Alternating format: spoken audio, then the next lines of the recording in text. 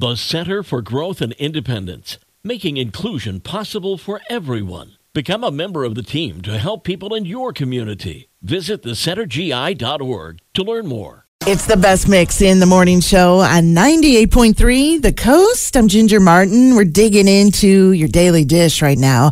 Taylor Swift ended her Eras tour in Los Angeles this week with several shows, and they were star-packed, of course. Even Kevin Costner attended one of her shows with his 13-year-old daughter, Grace, and now he admits he is a Swiftie himself.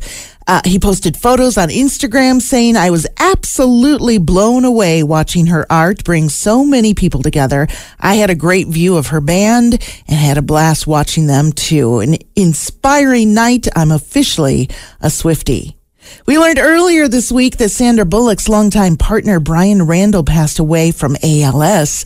And it was discovered that he and Sandra actually had exchanged vows in the Bahamas back in 2017. However, because there was no officiant, the ceremony was not legally binding, but they've been together ever since. Rumor had it they were living separately before he passed away, but that was because he needed to move to a care facility during his last days.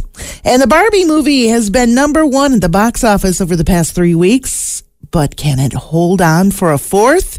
There's a new movie opening at the box office this weekend called Last Voyage of Demeter. It's a horror movie telling the tale of the merchant ship Demeter, which was chartered to carry private cargo, 50 unmarked wooden crates from Carpathia to London. Strange events befall the doomed crew as they attempt to survive the ocean voyage, stalked each night by a merciless presence on board the ship. So if you're into that, you might make that number one over the weekend. And there's your daily dish this morning from the coast.